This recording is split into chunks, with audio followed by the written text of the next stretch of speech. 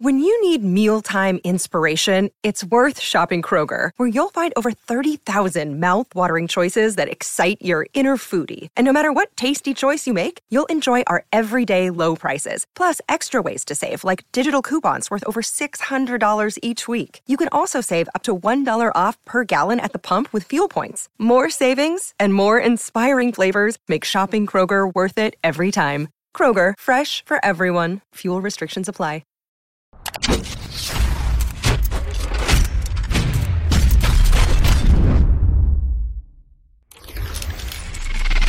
We would be honored if you would join us.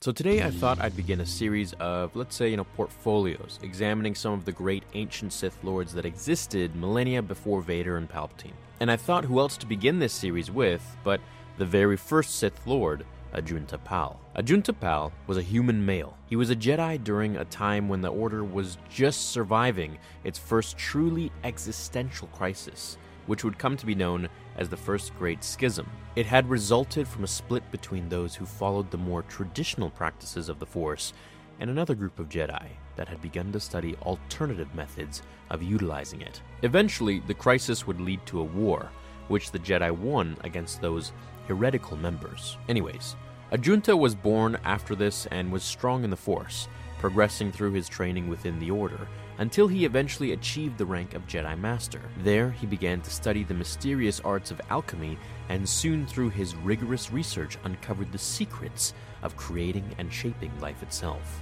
Appalled by the power Ajunta had unveiled, the Jedi High Council deemed it to be an abhorrence to the Force and forbid its practice, barring Ajunta from teaching it to his followers. Angered by what he perceived to be the arrogance of the Council, Ajunta, with his many followers, declared war on the Jedi Order, initiating the Second Great Schism. This started a century-long conflict that would be known as the 100-Year Darkness, which I'm going to cover in another video.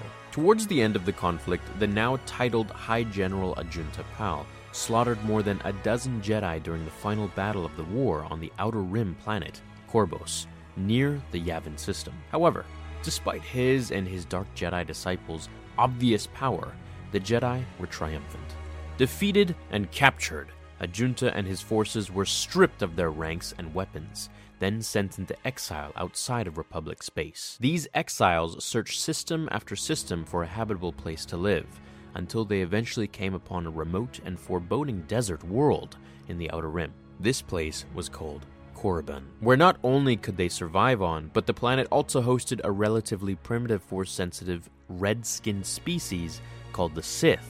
Ajunta and his Dark Jedi were intrigued by these natives' creative use of the Force. Initially, the Sith habitants did not take well to exiles intruding on their world.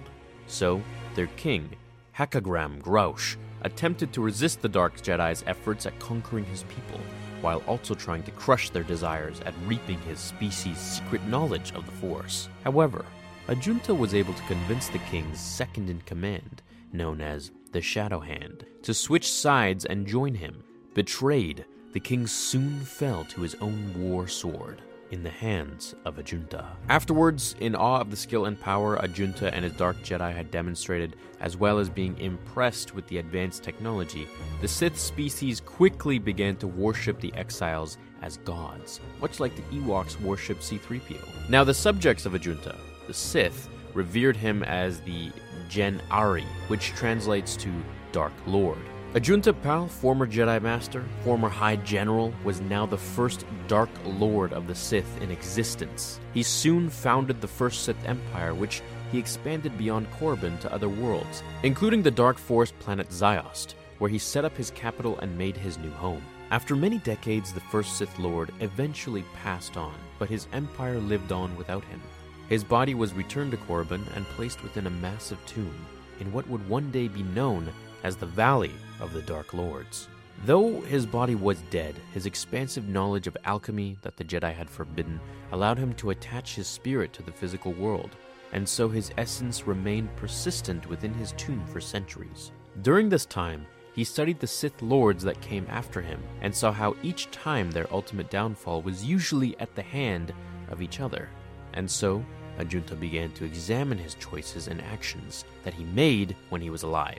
During the Jedi Civil War, millennia after his death, a Jedi Knight undercover as a Sith apprentice named Revan entered Ajunta's tomb to retrieve the Sith Lord's sword. Now, on a side note, this had belonged to King Hakagram Grouches originally, and it was buried along with Ajunta. Revan needed access to an ancient artifact called a star map, and in order to do so, he needed to gain prestige from the Sith Academy on Korriban.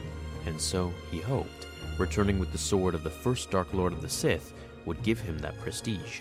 However, Ajunta's spirit appeared in front of the Jedi and spoke of his disappointment and shame for his actions as a Sith Lord. He no longer blamed the Jedi for the destruction the Sith Order had regularly met after the 100-Year Darkness.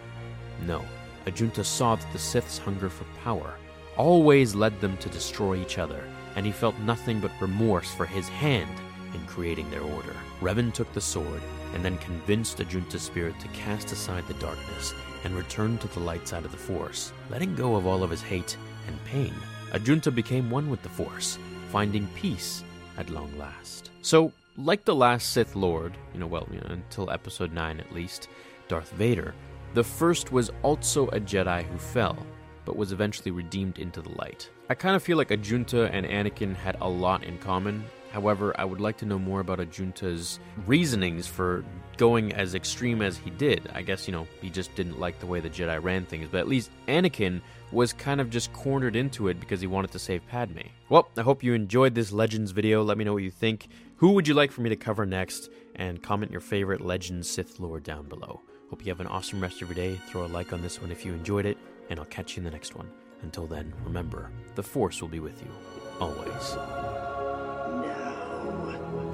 Fulfill your destiny.